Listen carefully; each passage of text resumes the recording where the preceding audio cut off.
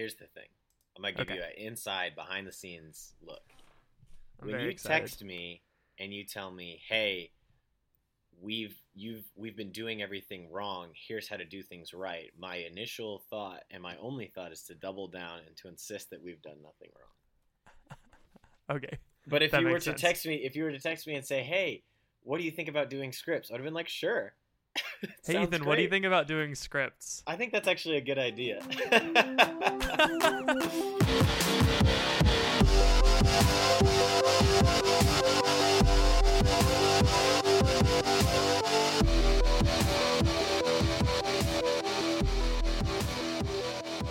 Welcome to the Crunch. It is your boy Ethan. And I'm Patrick. I've had a heck of a week. I heard. I saw you tweet something rather interesting. Well, I gotta tell you too of what led up to that instance, right? Yeah, of course. So Yeah, it's definitely. it's been a wild ride because it's the first week of class here at Tulsa, and it has kind of resulted in me getting up at 6 every day and going to bed late. Not late. I'm trying to go to bed by 10 or 10:30. But I just Yeah. am so exhausted every single day because I have to go out and meeting people. It really drains you. I had a 2-hour conversation with this dude at a dinner this week, and I would quote like scripture in this conversation because he was trying to tell me that I was wrong. I'm like, that's fine, but like, here's scripture saying that is agreeing with what I'm saying. And then he was trying to make up stories about Jesus, and I'm like, you can't do that, sir. So I was just So going wait, in. this was like a debate. It was just a friendly discussion, more of anything. Gotcha. Yeah, but it's doing things like that where it takes a lot of my time and my energy, and it's terrible. And so we've had events every single day, right, leading up to this weekend, and this weekend's kind of the marquee sort of events, right? Tonight is supposed to be this big bonfire. Tomorrow night is the event in question, right? Tomorrow night is the chicken party. Have you heard about the chicken party? I haven't heard about the chicken party. It's potentially the greatest piece of branding that I've ever come up with in my entire life. Oh, you came up with the chicken party? I came up. So last year it was a chicken party, but we just didn't call it that. We called it like Rain Cane Focus Hang or something silly. Like Oh yeah, that is. it was not great marketing. But we did purchase Raising Canes for people last year, and everyone's like, Oh no loving- way! I loving love the Raising chicken, Cane's. right? Everybody loved the chicken. They loved the bread. They loved the sauce, all that stuff. And we got a ton of chicken, and it was a hit. And this year, I'm like, what if we just didn't push the whole fact that we were missionaries and we just told everybody that we had chicken, and everybody came over to our house and Rain Cane. and ate chicken. And so we diversified. Instead of just getting Raising Canes, we're getting Chick-fil-A, Popeyes, and Raising Canes. Wow. And Wow. let me tell you this, okay? So we've been promoting it, and yesterday I was wearing a chicken suit. And Of course. I was skateboarding around campus trying to get people to come to this party. And so somebody took a picture of me, and I was holding an egg, and I kept walking up to people and saying, "I'm trying to find the engineering building for my son. Can you point us in the right direction?" And it was just a bunch of stupid, dumb jokes that I was doing like that. And people would walk behind me, and they would hold the flyers. They'd be like, "We're actually promoting a chicken party. Here's like the flyer for the chicken party." That's so And the- funny. So and the you were flyer- walking around doing a bunch of goofs. And I was your doing a fellow bunch of missionaries were bunch like, of this jokes. is serious. I probably about 100 times I would walk up to somebody and say, "Today's your clucky day," and I would like shake their hand. It was so fun. Oh, Just to that's make so a bunch fun. of jokes. And so, but I got mad. There's a Chick-fil-A at the Union, so I was like, Oh, that's that's so funny. that's my family. Those are my people." You know, just all this classic stuff. And Oh man, so I go you're through living all your of dream this. of becoming Chicken Joe. I know. Well, that's too. That was another one of a bit that I did. I'm gonna make a video and put it on Twitter. Anyway, I'm so excited. So they're handing out flyers, right? And my boss had taken a picture of me with the egg and the flyer that has my address on it. We are handing out Yeah. hundreds of these, right? Hundreds of flyers with my address on it. It's fine. I don't care. I don't have anything of value in here. And she was airdropping it You're to everybody that she walked by. She just had her phone open on airdrop and was just anybody who was available, she would airdrop this photo to. That's so funny. And so my face with my son and the address of where I live have been airdropped to potentially hundreds of people. And then somebody sent me a screenshot of a group me that has, I think, 500 or 600 people in it. It's one of those big group me's that each class will start and be like, this is where you can Oh, the yeah. free food group me or whatever. And so somebody posted that in there and said, hey, are you guys all going to the chicken party? And so then we were advertising for the chicken party last night at the activities fair. I wasn't wearing the suit because I had sweat through the suit earlier in the day. This is a hot Oklahoma summer day. And so, yeah. And so we're promoting it, and I'm talking to this girl. She's like, oh, blah, blah, what do you got going on? I hand her a flyer, and she asks her friend, she's like, hey, do you want to come to this chicken party with me? And he goes, I'm already going. And, like, this is a guy that I don't recognize. This is not – we went from this party last year to being about 40 people to this year. It's become an event. And I'm actually worried that my house is going to get overflowed with people. Yeah, I'm concerned that you're not going to have enough chicken. We doubled our order just based on the response that we've been getting. And so this all led up to last night. We had this sign that just said chicken party, and we were just kind of shoving it in people's faces and saying chicken party. And this girl was like, oh, no way. We were like, you should come. She goes, oh, great. Where is it? This is actually crazy. I was drawing chickens in class today, and now I'm meeting you guys. And I'm like, oh, that's a funny coincidence that you were drawing chickens in class today. She goes, oh, this kind of stuff happens to me all the time. I'm a witch. And I'm like, like, I was like, are you joking? She's like, no. Oh.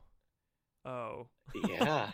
And so here's the thing, right? Father Ketterer was right next to me. He's like, I'll bless your house beforehand. You'll be okay. I'm not worried about a bunch of people coming over. I'm actually not even worried about any sort of demonic infestation. What I'm worried about is that they're going to dirty up my bathroom. That's my Wait, what? That's my fortress of solitude. All these people eating chicken, right, shoving it down their gullets, and then going into my porcelain palace and taking it to town.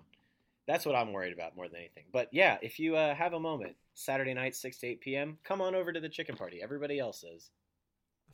Fly all the way to Tulsa, Oklahoma. Head on over to the chicken party. Yeah. You won't be able to miss it. It'll be the one with all the police sirens. Shut this down. Ethan puts on the chicken suit one last time and gobbles into the sunset. Sorry, Clucks. Today's Clucks your clucky day. Sunset, running from the police in a chicken suit. Good. Stop that poultry. Stop that chicken. You can't clip my wings, you pigs. Oh man, that's a little bit of a one up on me. I'm supposed to pick up like 60 chicken nuggets from McDonald's today for a party. Yeah. Wow. That's not even on the same level. Yeah, no, not even close. I think That's everybody, impressive. if you're listening to this and you went to Patrick's lame party this evening, I'm kidding. What's your party for? It's Phoebe's birthday. Yeah, so I mean that's kind of important and exciting. Yeah, it's important. So don't Phoebe, dunk Phoebe, on our friends. What? Phoebe, I know you're listening to this, right? She does not. Phoebe, I know that you listen every week. I know you're engaged to this man, Patrick Nevy.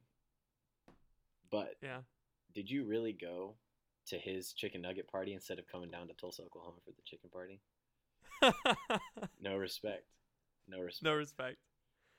But the I'm uninviting myself. The chicken party. The chicken party is why I'm dressed up.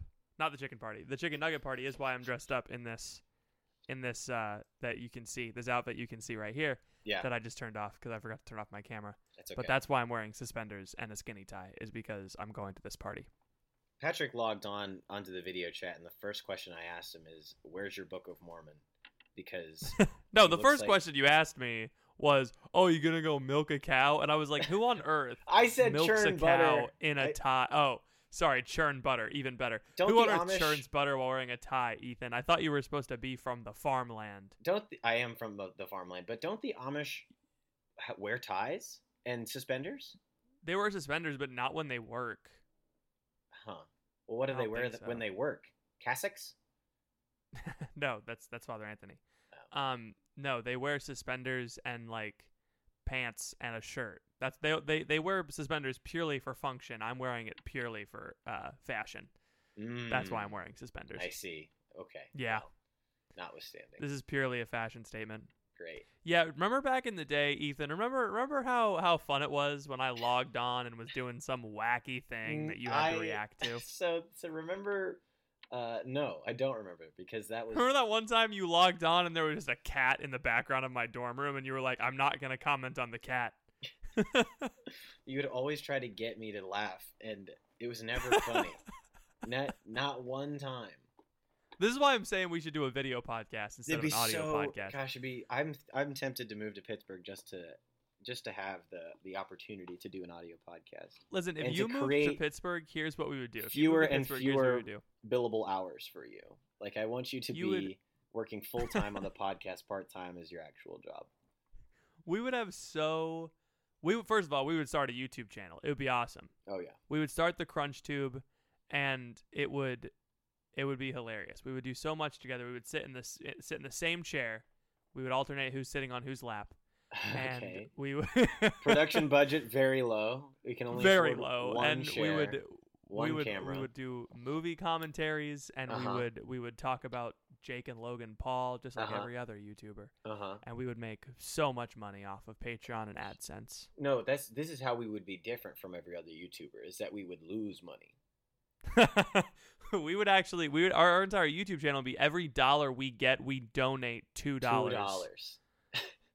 So we're actually, I'll tell you this, right? A lot of people are talking these days about business, right? About economy. Yeah. Everybody's talking about business. About the potential recession, right? Mm-hmm. Nobody's talking about, what if we just got rid of all of our money? Guys, think about it. What if we all just withdraw all of the cash in our bank accounts and just dump it in the ocean? Yes. They can't stop all of us. Right. So I think to celebrate the new Joker movie coming out is that we stack all of our money up, pour some gasoline over it, light it on fire, and then yell, "My dogs are hungry!" and then and then walk away. They have no potato. What? It's not from the film. What? No. Mm-mm. No, but did he say my dogs are hungry in the film? Yeah, he did. I haven't watched it. That's okay. You haven't seen The Dark Knight? Wait, what? I'm referencing the scene in The Dark Knight where the Joker lights all the gang's money on fire, or the mob's money on fire. Oh, I don't remember that. I thought you were just doing a Russian accent, and I was doing a potato joke. Okay. Well, the Russians... Why'd you do a Russian accent? Because he's a Russian mobster. No. It doesn't. The Joker doesn't say it. There's somebody next to him who says, "My dogs are hungry." Like. Okay, I need to rewatch The Dark Knight. Yeah, you really do. Anyway, I think it's a great film. I don't understand why the Joker gets more and more We Live in a Society every time a movie comes out about him. He's always been We Live in a Society. No, he's just been normal, chaotic evil. No. You ever seen the original, not the original, but the Jack Nicholson Joker? No. I think he was an incel. You think so? I have no idea. It's been a while since I've seen that Batman movie. Oh my gosh! But I think that's part What do you think? What do you think about this Joker movie? What do you think about it? I saw the trailer for it and it kind of creeped me out. Yeah, I find it incredibly weird how we have to keep how hard we're leaning into the whole anti-hero thing. Because at a certain point, he no longer is a hero. He's just a bad guy that you've made a movie about. I don't know. There's something to be said for giving depth to characters that haven't had depth before, but there's also something to be said for pitting good against evil straight up. Yeah, that's what makes certain movies and stories so classic and timeless. Like, say what you want about Harry Potter or Star Wars, but the reason that they endure is because there's none of this anti-hero stuff. Like, it's just there's good and there's evil, and they fight against each other, and good wins in the end. Yeah, and I think that's why the Marvel movies have been more successful than the DC cinematic universe. Because even when, so they both did the superheroes versus superheroes thing, in the same year, coincidentally. Yes. But I don't know, it's funny because DC kind of seems to always do that. That's always their thing. It's like people are dressing up as the Joker for Halloween because they're like super edgy middle schoolers, or Dwight from The Office. And then, I don't know, nobody wants to be Superman because he's too impenetrable. He's too good for people to relate to. Yeah. But those, because he doesn't have any depth, it's fair. But then when a character is like a generally good guy but has flaws, like Captain America or like Iron Man, people are like, oh, I can see myself in that character because I am fundamentally good, but I have my flaws. And well, I'll tell you this, right? This is why the Saints are important. Yeah. is because like Jesus, we can obviously see ourselves in Jesus, but how much more so can you see yourself in someone like St. Augustine, who he was stealing peaches and sleeping around, and I'm like, Yeah, wow, pears, but yeah. Did I say peaches? You did. Well, St. Augustine, that's like if St. Augustine was from Georgia. Bizarro version St. Augustine would steal peaches. Bizarro universe, ultimate universe, St. Augustine.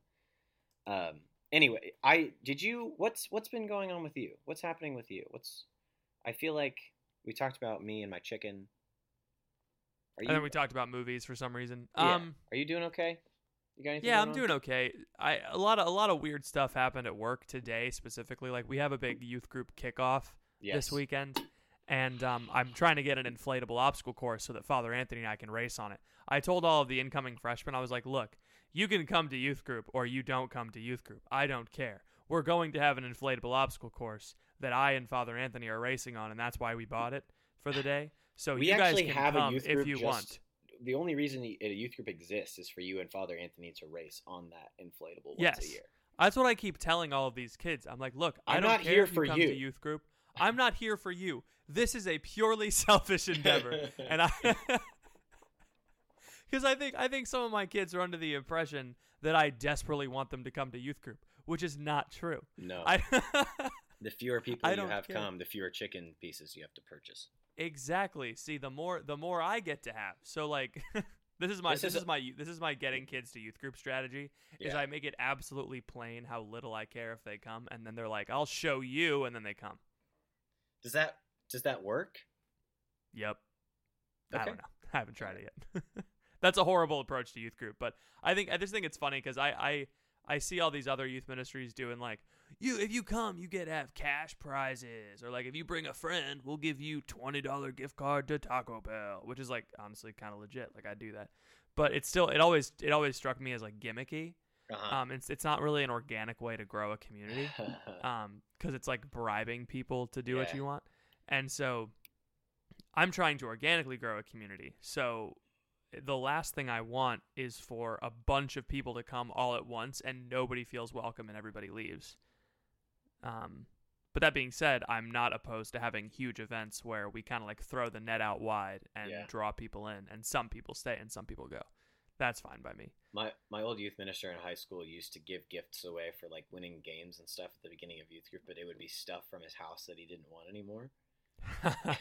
Like he gave away a bunch of his old T-shirts and like books and toys and things that he just found. It's like I don't want this. Socks. Yeah, seriously, just random. It was honestly junk, and he was giving it away, and these people would be like, "No way! I can't believe I won this." Like I was 16, I saw right through that. Yeah, I remember the last time I did something like that. Oh, it was Michael Nations, our boy from the Diocese of Kansas City, St. Joseph. He was like, these are the prizes for the kids if they win the game. I cleared out my office and this, and I'm like, nice, I get that. Attaboy. But also I don't know if I can talk about this, but I feel like there's no reason why I can't talk about it. Sure. Did I tell you about Ave Explores?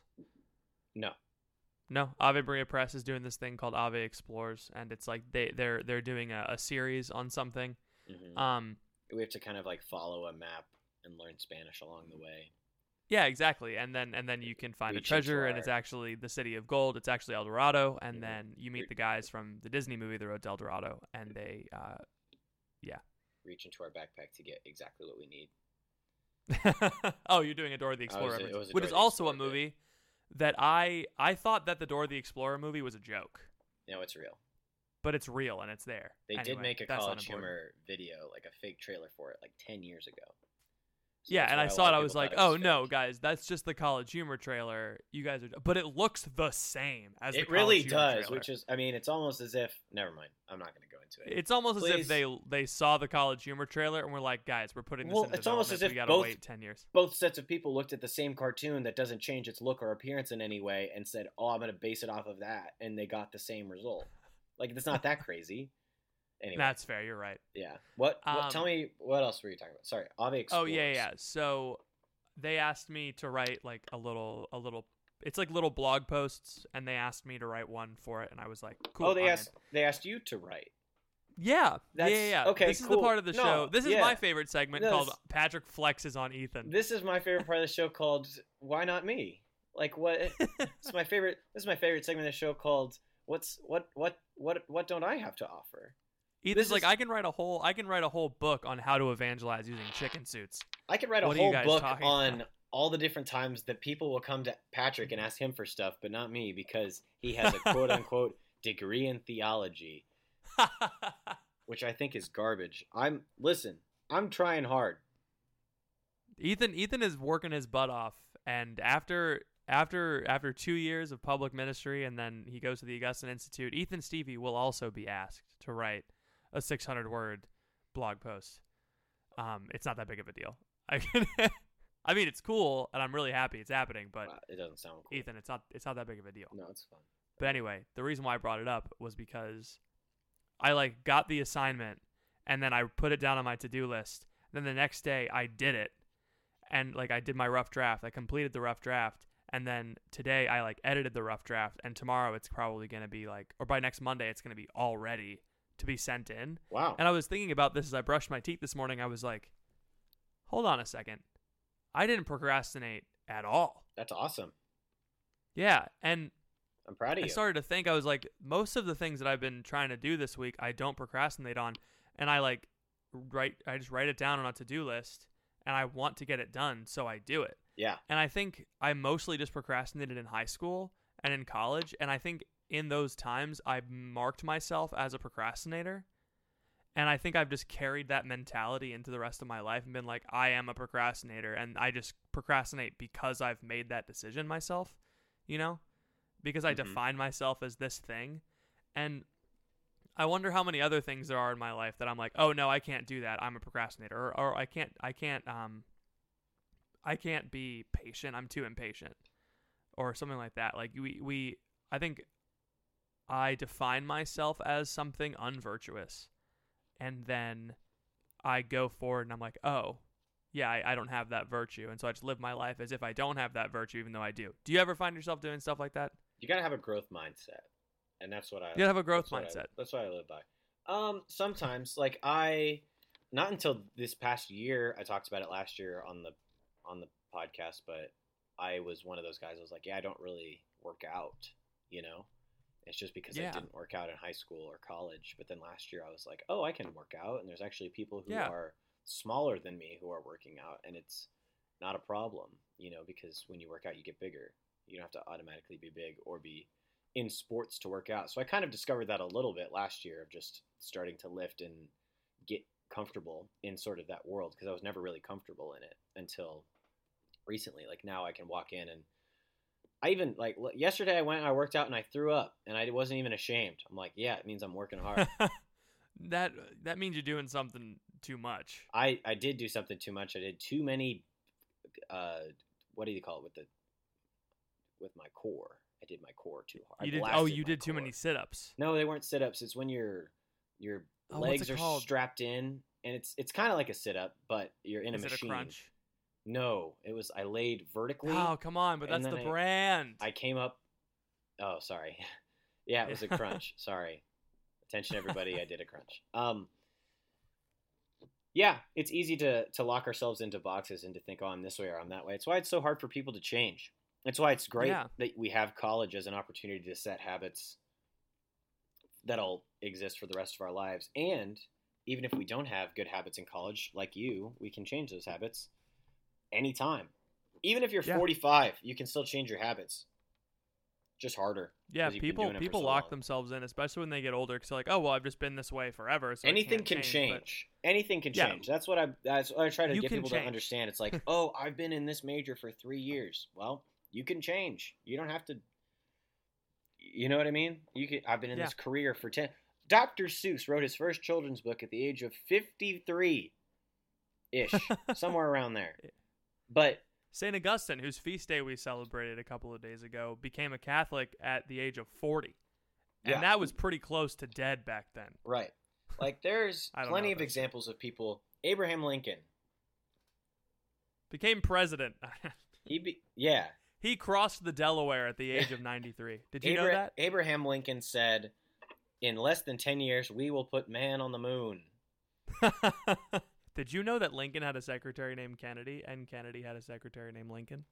Did you know that Kennedy got assassinated in a Lincoln, which is made by Ford, and Abraham Lincoln was assassinated in the Ford Theater? Oh my gosh. Yeah, this is like 8th grade level history posting right now. This is everybody knows this stuff, Pat. Don't act like it's this new. This is when someone posts a meme about like, did you know there's a star that's like 3 times the size of the sun? And someone's like, I effing love science. Yeah. What is that's the not most science? That's just numbers. What is Reddit? What is the craziest fact you know?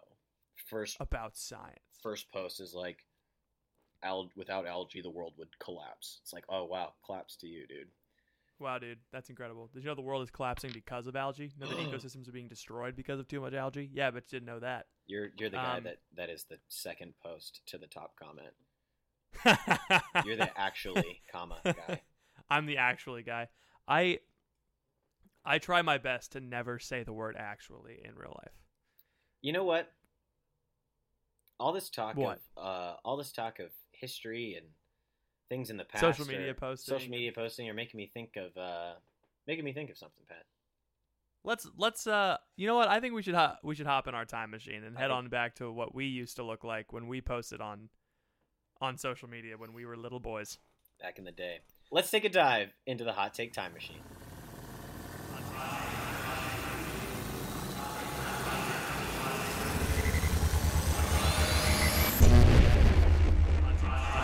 Hot take time machine.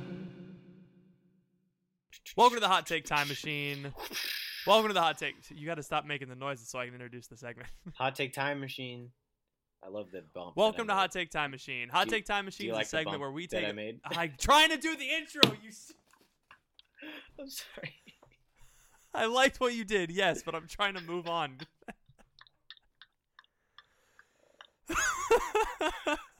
I hate this. I want to stop the podcast. I want to go. All right. Mom, can you come pick me up? Go ahead. Go on.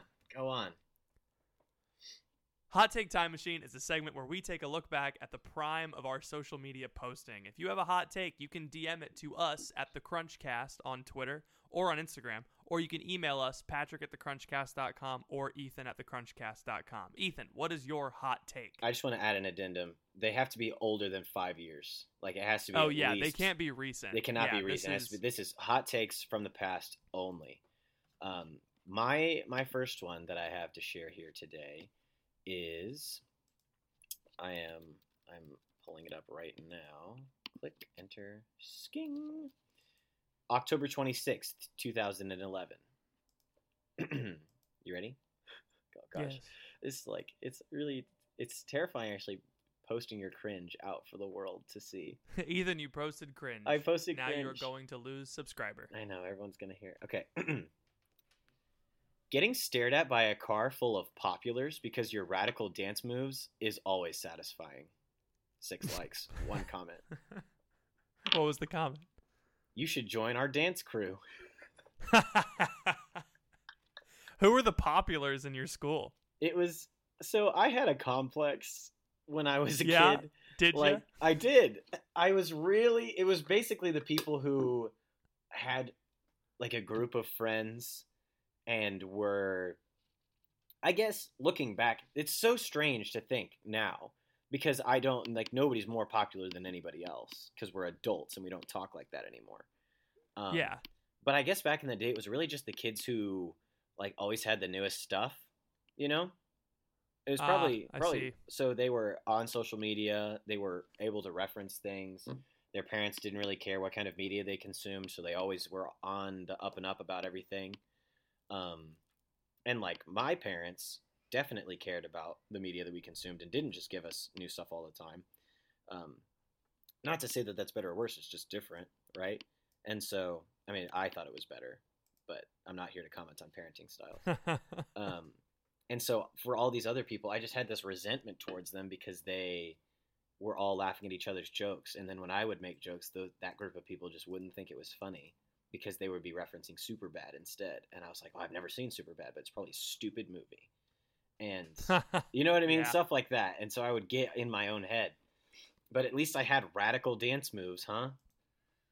And so you're posting on the internet so that everyone else knows that you don't care about being popular. Exactly, oh, right? That's so funny. It's so sad, but that was how it's I was. So funny. From you like the word seventh the populars. Yeah, I really did. That's definitely something you would see in like a Disney Channel movie where like adults think that kids actually act like that. There weren't actually a group of popular people in my high school. Really? Yeah, it wasn't like there wasn't like a caste system like you see in high school movies. There was no like we had a caste system. Did you? Where it was like everybody knew the pecking order, and if you were like in this group, you were in, you know? Or maybe it just was. It was a caste system that I molded to fit how I saw things, and so it perfectly matched what I believed, which is rather. I think that's convenient. how everybody works. Don't you believe? Don't you think? I don't really think there's a social order that's like objective. Well, no, there is, but it's like there is. If you're attractive, you win. Everybody, I think everybody in my high school thought that their group was the coolest, the hippest, the most unique. Maybe that was just because I was in the theater group, and like, yeah, I hung out with theater kids a lot, and theater kids all think they're incredibly unique and special because they know all of the words to every song in Wicked, and no one else knows what Wicked is. See, but that was me, but for Weird Al songs. I memorized my taste in music is so edgy. Yeah, I thought it was. I don't listen. Oh gosh, I don't listen to. I'm not like most girls. Okay, I'm not like most kids my age. I listen to Led Zeppelin. Just regardless who you are, and you see this come out in people who are our age now, who are trying to desperately differentiate themselves from everybody else. But you're already so different from everyone else, right? But everybody ends up doing the same thing. I can't tell you how many times I saw somebody post starting the first day of 17th grade today, like somebody in grad school, and it was with one of those boards that you get at Target that has the plastic white letters on it. Yeah, it's funny. Like I guess it's funny, but I saw about 100 people do it, and I'm like, you think you're quirky because you're pretending like you're still in elementary school, and I guess that's the joke. But everybody's doing that joke. I've seen parents do that with their kids. Sure. That's funny. Sure. Yeah. I don't know. It's just everyone's constantly desiring to be I still send known and loved. Up until the last day of my high school career or college career, I sent pictures of myself on the first day of school to my mom. Okay. Really? I'm gonna say that. Oh yeah, of course. You can do anything but just to my mom. You can do anything for your mom and it is not cringe. I'm just gonna put that out there. That is the opinion of this Moms podcast. are protected. Moms are protected under the cringe law. It's different. It's different though if you post it for everybody. Yeah, like you can send something to your mom, golden. But when you post that puppy on Facebook, oh boy. Oh boy. Well, anything posted on Facebook is cringe. Hey, thank you for listening to this episode of The Crunch. Sorry to interrupt what I'm sure is a stimulating intellectual conversation, but I wanted to pause the episode real quick to let you hear from some of our sponsors. We will be back right after this. What's spring like in Park City, Utah? Imagine waking up on a bluebird day to ski the greatest snow on Earth at two world-class resorts, Park City Mountain and Deer Valley. Exploring miles of wide-open spaces by snowshoe or cross-country skis. Wandering our historic Main Street with its après ski scene and award-winning restaurants. When you love it like we love it, Park City, Utah will always be winter's favorite town. Join the experience at visitparkcity.com. Yeah. March 14th, 2011. Battle Los Angeles was epic to the full extent of the word. Oh, gosh. No likes, no comments. Yeah, I bet. I cannot describe to you how excited I was to see Battle Los Angeles when it came out. I don't remember that movie. Nobody does because it was the worst. There were a couple movies like that I was really, really excited for when I was in this age range. I was 14, yeah, because they were 13, big explosions. 15. They were that, but I thought that they were genuinely the best action movies of all time.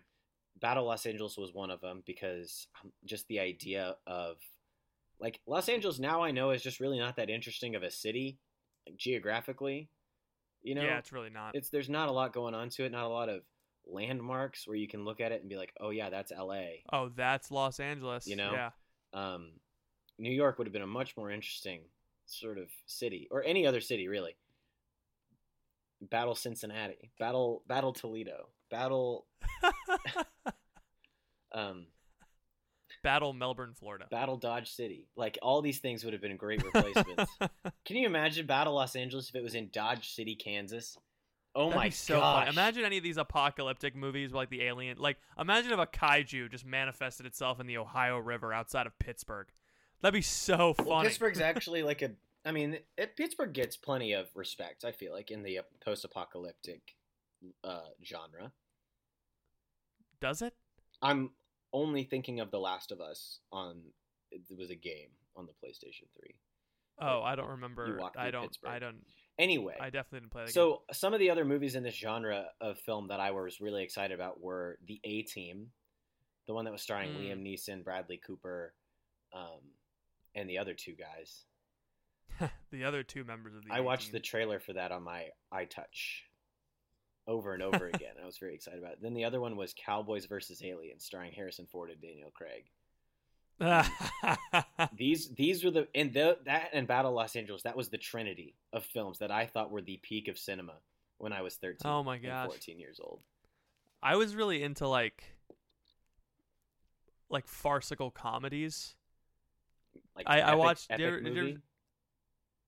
Epic movie. Yeah. Like that. Yeah, epic movie and like scary movie. Uh-huh. And I never saw epic movie, but that was the one that was like first on my radar. Uh-huh. But I went to go see Vampires Suck. Yeah. It was the same group of people that like made those movies. And I remember in the theaters, I yelled out a line. It was like the first time. It was like the first weekend, and so I yelled out a line, and then the character on screen said it, and I remember the entire theater laughed. And that was it. That was just a huge. That was your first stand-up moment. show. That was my first stand-up show when I was funnier than the movie. And I told that story to someone the other day. That was like, "Oh yeah, did they start clapping too?" And I was like, "Yes, they did." And then Albert Einstein gave me $100. And that $100 was John Lennon. But yeah, those are the movies that I was into. Also, like Date Night with Tina Fey and Steve Carell. Right. That was a good movie. Those were the movies that me and my edgy middle school friends went to go see. We didn't go for without our comedies. parents. Like, we were not a big, like, we weren't going to see comedies very often when I was a young lad. We would always go for the big action blockbuster kind of films. Yeah. But kind of reminiscing. It's good. It's good to remember the old times with old friends, you know. But in a way, I would say it's a little sad. Makes me kind of sad. I know. We've been having a great time. You ready to have a worse time? I'm so ready. Let's talk about some tweets that made us sad.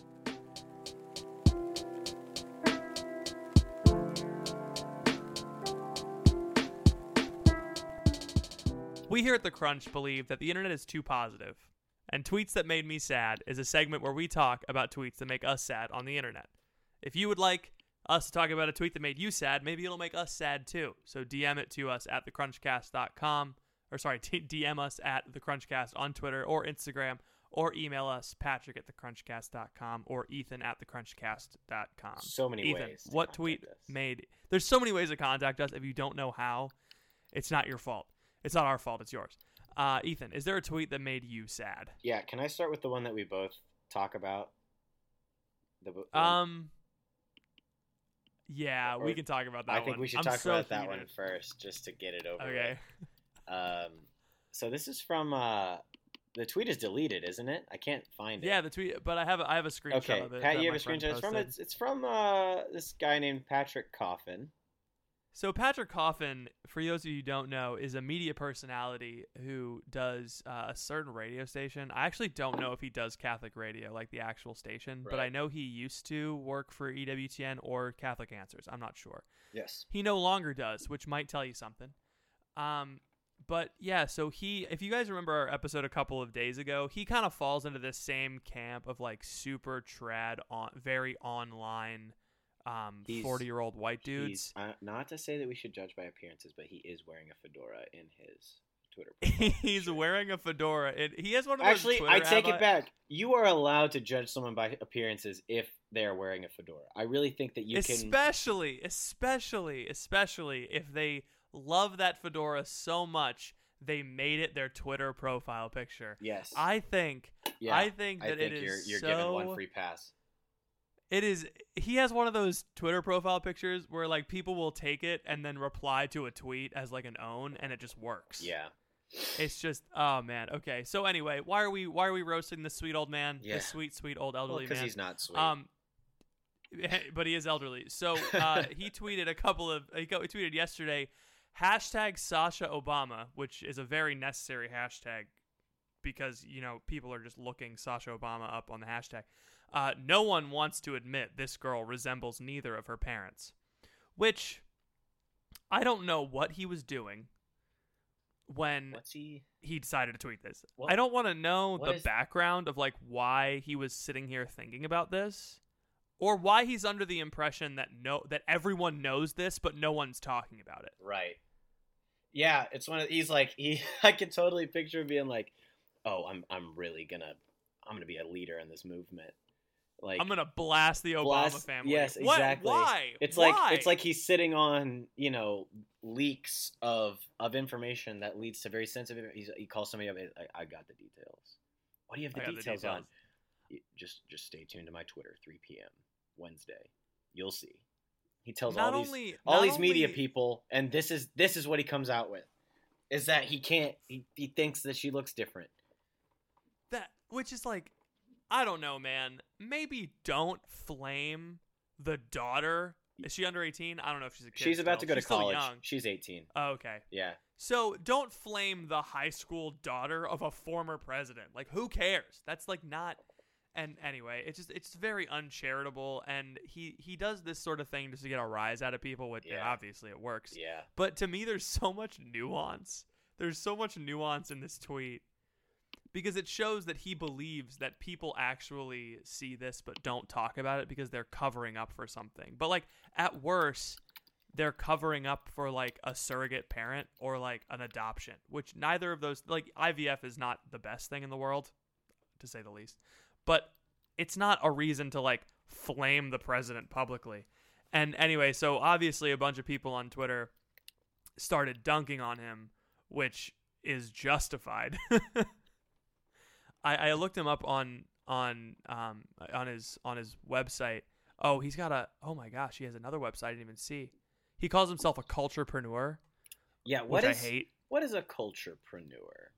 I don't know. I looked up Coffin Nation. That's his website. All right, listen. The Coffin Nation. That's it. How do we not report this dude as soon as he made a website that was his last name followed by the word nation? Like that, Ethan. Once the you logo do that, of his website, over. Ethan. I will give you $20 if you can guess what the logo on his website is. Is it a fedora? It is a fedora. I owe you $20, and it has an established. Oh my gosh! Let me see if I can. It has an established. Oh my gosh! Coffin Nation established 3018. You're kidding. That's so funny. I don't know if that's a typo or he's dunking on the Black Eyed Peas. I like that boom boom pow. This coffin's jacking my style. Oh my gosh. But yeah, so people flamed him on Twitter, and then he decided instead of just deleting his tweet and taking the L, he decided to do a 3-part not threaded tweet. He just posted them. He's mad because people are accusing him of calumny, which I think it just means libel or something like that. It was a casual observation with zero judgment attached, no accusation or anything like that. Of course not, because he didn't actually accuse anyone of anything. But it was obviously not a casual observation because he posted it on Twitter. That's not casual. Especially when you have 18,000 followers and you're a so-called culturepreneur and author, and that's not casual. That's ridiculous. I don't know. That made me sad. Yeah, I can tell. You really dominated that conversation. Well, it was my only tweet. You have true. One too. I do have one. Do you have any other thoughts on our boy Patrick Coffin? I think he tricked himself into stepping into the coffin of his career, baby. More like Patrick canceled. More like coughing up a lung from how bad it gave me asbestos poisoning. This tweet, it was so bad. It was. Oh my gosh. Hold on. Patrick Coffin. More like. Okay, so the tweet that I brought to the table today was. Yeah. I actually can't find the original tweet. Gosh darn it, this is terrible. But it was a conversation ongoing, so I feel like it's okay to sort of talk about it. But it was this CNN reporter who clearly searched his own name on Twitter because I love that. somebody had tweeted with very few followers. The original tweet got maybe 7 likes. It wasn't anything big. But he made a joke calling the CNN reporter a bed bug. New York Times. New York Times. Sorry, I apologize. New York Times. Yeah. And the CNN reporter was the guy that got mad because somebody called him Fredo. That's who I'm thinking of. That's a different situation. The New York Times columnist, and he apparently searched. The only way he could have found it was by searching his own name because it wasn't tagged or anything. And he saw that this dude called him a bedbug, and he didn't write this guy directly. He wrote this guy's boss and said, hey, if you're going to call me a bedbug, why don't you come over to my house and eat dinner with my family and then decide for yourself whether or not I'm a bedbug? I found the tweets, if that helps. Yeah. I don't think I'm missing anything. Someone tweeted breaking, there are bedbugs in the New York Times newsroom. And I think it was someone from the New York Times. And then someone retweeted it and said, the bedbugs are a metaphor. The bedbugs are Brett Stevens, who is a reporter for the New York Times. And this guy who tweeted this is a what's it called? He's a professor. And so Brett Stevens reported this to his boss, his university provost, apparently. And that's such a funny way to try and get revenge. What's the farthest you've ever gone to defend your name?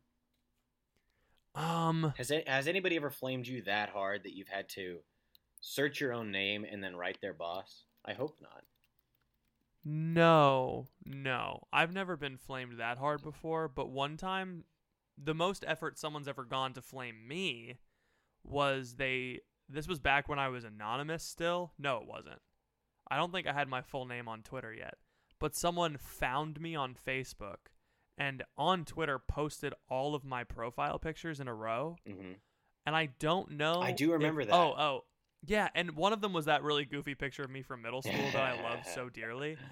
But it was one of my profile pictures, so I don't know if he was trying to own me with an embarrassing picture because obviously I posted it. So it was kind of a weird, because the only thing that was public on my profile was my profile pictures. So the only thing he could get was were my profile pictures.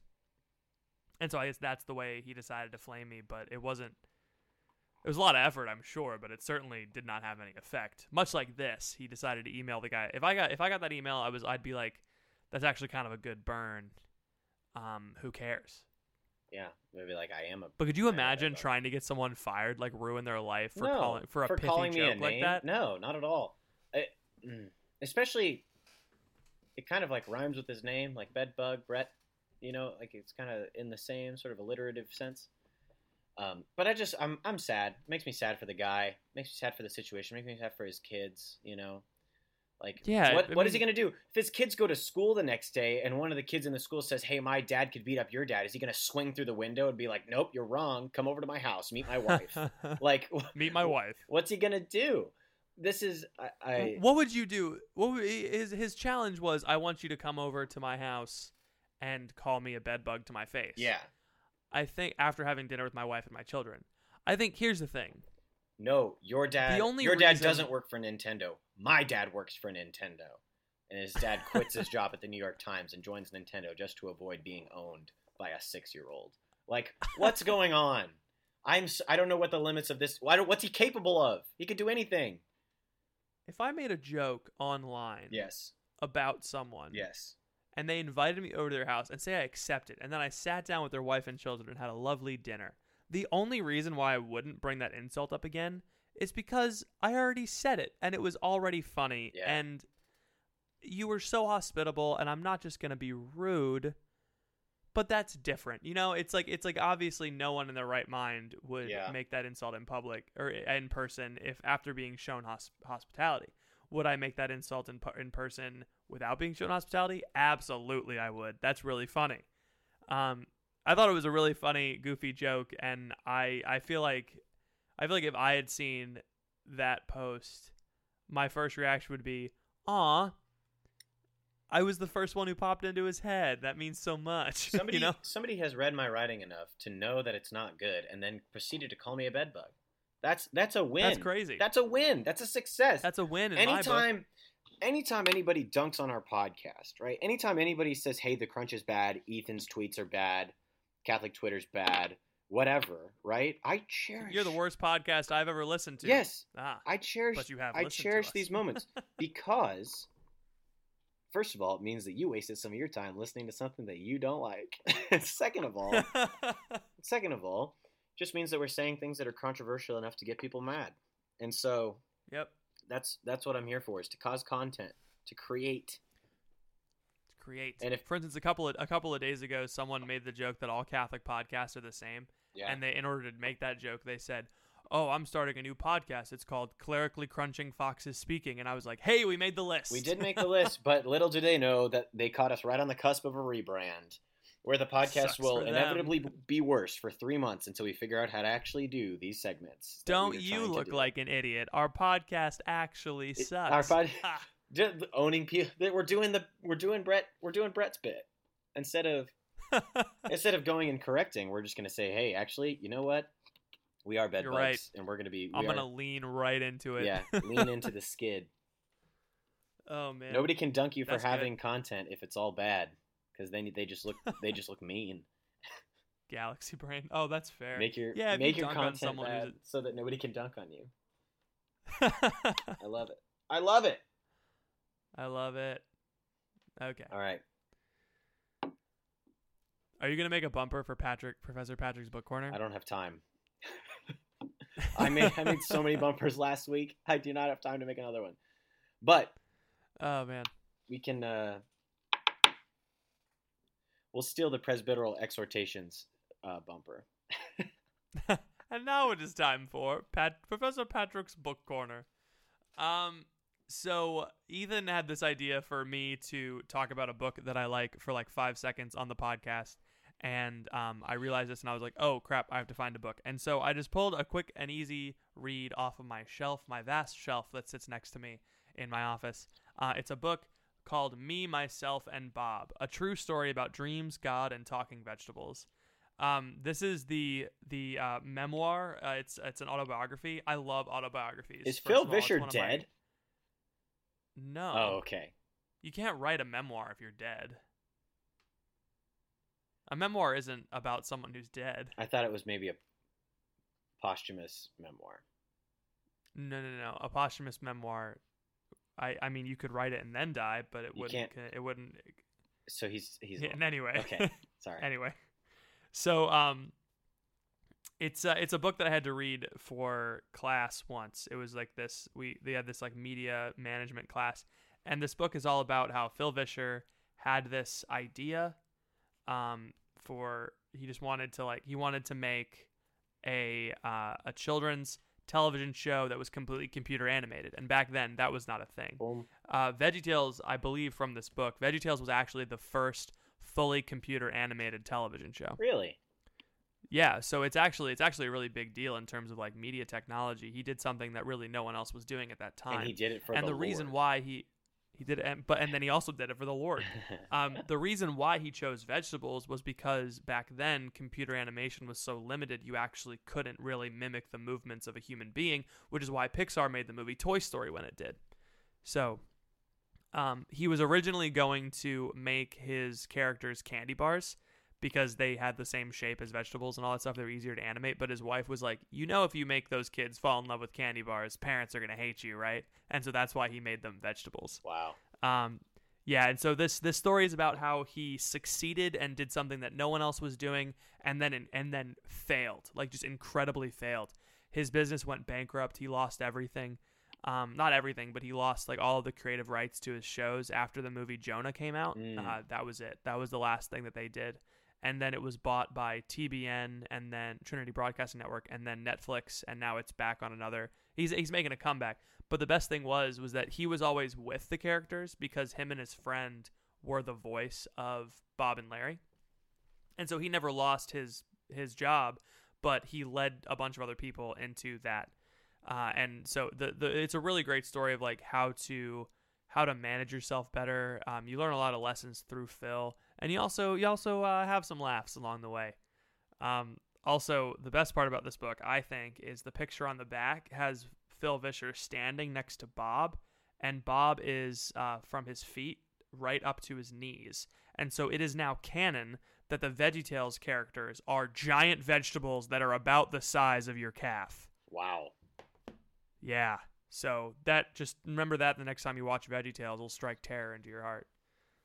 But yeah, I want to have Phil on the podcast. I think it'd be a really good podcast. That'd be wild to talk to the man who inspired so many people who are both. I would be interested to ask him because there's so many people who watch VeggieTales growing up who were no longer Christian or no longer practicing. But they all know. But everybody kind of is familiar with the characters and the stories. Right.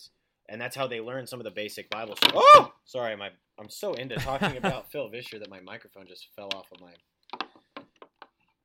table here. Let's get that sock back on, my pop filter. It'd be interesting to hear his perspective on what he thinks of that. You know, is that good? Is that bad? Is there anything he would have done differently? I think there's a lot of good questions you could ask somebody like that. But I mean, I thought VeggieTales was the bomb diggity back in the day, especially the. Oh, it was so funny. Gosh, it's such a good, so high quality. Everybody knows. You ever seen the VeggieTales Facts Twitter account? It's hilarious. It's so crude and bad, but it's so funny. Like, ugh. I guess I only see the not crude ones. I see sometimes I scroll through Twitter. And there are some really, really crude ones, but really crude. I think it's hilarious that VeggieTales memes exist. Because there are genuinely funny moments in the show, and taking the things that aren't funny and applying them to taking things that are clearly not VeggieTales or for children and applying them to VeggieTales is very funny to me. Like it's very funny. I love it. But yeah, this book also talks about why VeggieTales was such a hit. You kind of understand why VeggieTales was such a hit is because first of all, it was innovative. It did something no one else was doing. But also because they treated it like a normal television show. They didn't treat it like, he's like, I never once said, oh, this is just for kids. No. I don't need to worry about it a lot. When they were writing the silly songs with Larry, it was never like, oh, let's just write a kid song. It was, I want to write a good tango song. And there you have The Dance of the Cucumber, my favorite VeggieTales silly song with Larry. Have you ever seen that one? Like a lion chasing a mouse. Pobre tomate. Look at poor tomato. He cannot dance. See, that's just. What really about funny. Uncle Like, Louie's polka still party? Didn't you see me dancing at Uncle Louie's polka party? No comprende. That's a classic. It's classic stuff. No comprende. We are all Bob. I'll show you. No comprende. Bob is potentially the most relatable character, I think, in the history of television and cinema. Like he's earnest. He's honest. He knows what he wants, but he keeps getting his thoughts and plans foiled by this rascally cucumber and a computer that seems to have it out for him. And if Bob and Larry. I took a DNA test, and Bob the Tomato was 100% me, baby. It's a new. I'm not Larry. New hit song. I'm just saying that right now. You're Larry. You're right. I think everybody has a little bit of Bob and a little bit of Larry in them. Yeah. Particularly if you've just eaten a salad. So that's all for Patrick's Book Corner. Thank you for joining us. Did you like my salad joke? I didn't get a reaction. I didn't. I wasn't listening. I said everybody has a little bit of Bob and a little bit of Larry in them, especially if you've just eaten a salad. Oh, that's... That gives you a light chuckle there. It's a light chuckle. Okay. And now I said the joke twice. Hey, Ethan, I actually have really good news for you. Tell me. So our campaign has grown. We've got... not only nationally, International. but international. Really? How do people sign did you get the American email? change positions from outside of America? Did you get the email? Let me look. Prince William and Prince Harry have signed on to #verify2020. You're kidding. Isn't that incredible? You're kidding. No, I'm not. They're even supporting our movement by giving the 100th person to sign our petition a lifetime supply of tea and crumpets. Wow. Isn't that incredible? I hope it's English breakfast tea. And they also said that if we are verified by 2020, they will reunite the Church of England with the Catholic Church. We are. Oh boy. Okay. I actually had a celebrity if Oh, you wanted man. me to do that instead. Patrick, I got an email from change.org. Yeah. Do you know who we got a new celebrity supporter for our Verification 2020 campaign? Do you know who it is? Yeah, who's that? No, I don't. Jeremy Renner. He's taking Hawkeye himself. He's taking all of the proceeds from the Jeremy Renner app and putting them towards our Verification 2020 There's campaign. a Jeremy Renner app? Have you not heard about the Jeremy Renner app? I have not. It is insane. It is literally an app just made by Jeremy Renner for Jeremy Renner fans. And they get on and they say like, "Hey Jeremy Renner, I want you to like marry my wife," like weird stuff. And he has to constantly sort of like navigate the insanity of the internet while also maintaining this public persona of, "What's up? I'm cool dad Jeremy Renner. I have a rock band and I was in the most successful film franchise of all time." And That's weird. it's honestly comedy. You need to get into the Jeremy Renner app because he's a supporter now, and boys support boys. So we got to make sure that Jeremy Renner stays healthy and happy. Well, thank you, Jeremy Renner, for helping support #verify2020. Thank you, Jeremy Renner. Join the movement by going to our change.org petition, link in description below. This is not a joke, and if you say it's a joke, you're kicked off the podcast. We've got princes, and we've got Jeremy Renner, and that's all that we can ask for on this. That's all we can ask for. for. Patrick, I just want to say thank you for adapting your whole life around my schedule so that we can do this podcast. It really means a lot. I want to be verified with you. I want to have that check mark. I want us to be checked by your wedding, so that we can have a Twitter verified wedding. Not you and me together, but like No. You know But what we'll I be mean. verified at At the the wedding. wedding. So that when people go to follow us after the wedding, they're like, wow, these two are we're verified. real.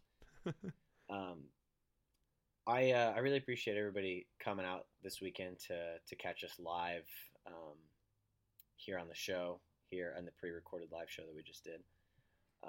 You can find us on Twitter at Broposler, at CatholicPat, on Instagram at The Crunchcast. You can email us for the monthly mailbag, Ethan at thecrunchcast.com or Patrick at thecrunchcast.com. Post on our Facebook page, post in our Patreon page if you would like to join us and support us on patreon.com/thecrunch. But other than that, Oh yeah, wait. You kind of glossed over this, but I do want to mention the Crunch is active on Instagram now. It was once a mythical legend, only found in the hearts and minds of children around the world. But now we are on Instagram at thecrunchcast.com. So yeah, go follow us. Or at thecrunchcast. I keep saying .com. Patrick, do you have anything else for the people? Remember, everyone, I was funny 8 years ago. I am funny now. And I will always be funny. Thank you. Thank you all for listening. Please pray for us. We'll be praying for you, and we will see you all next week.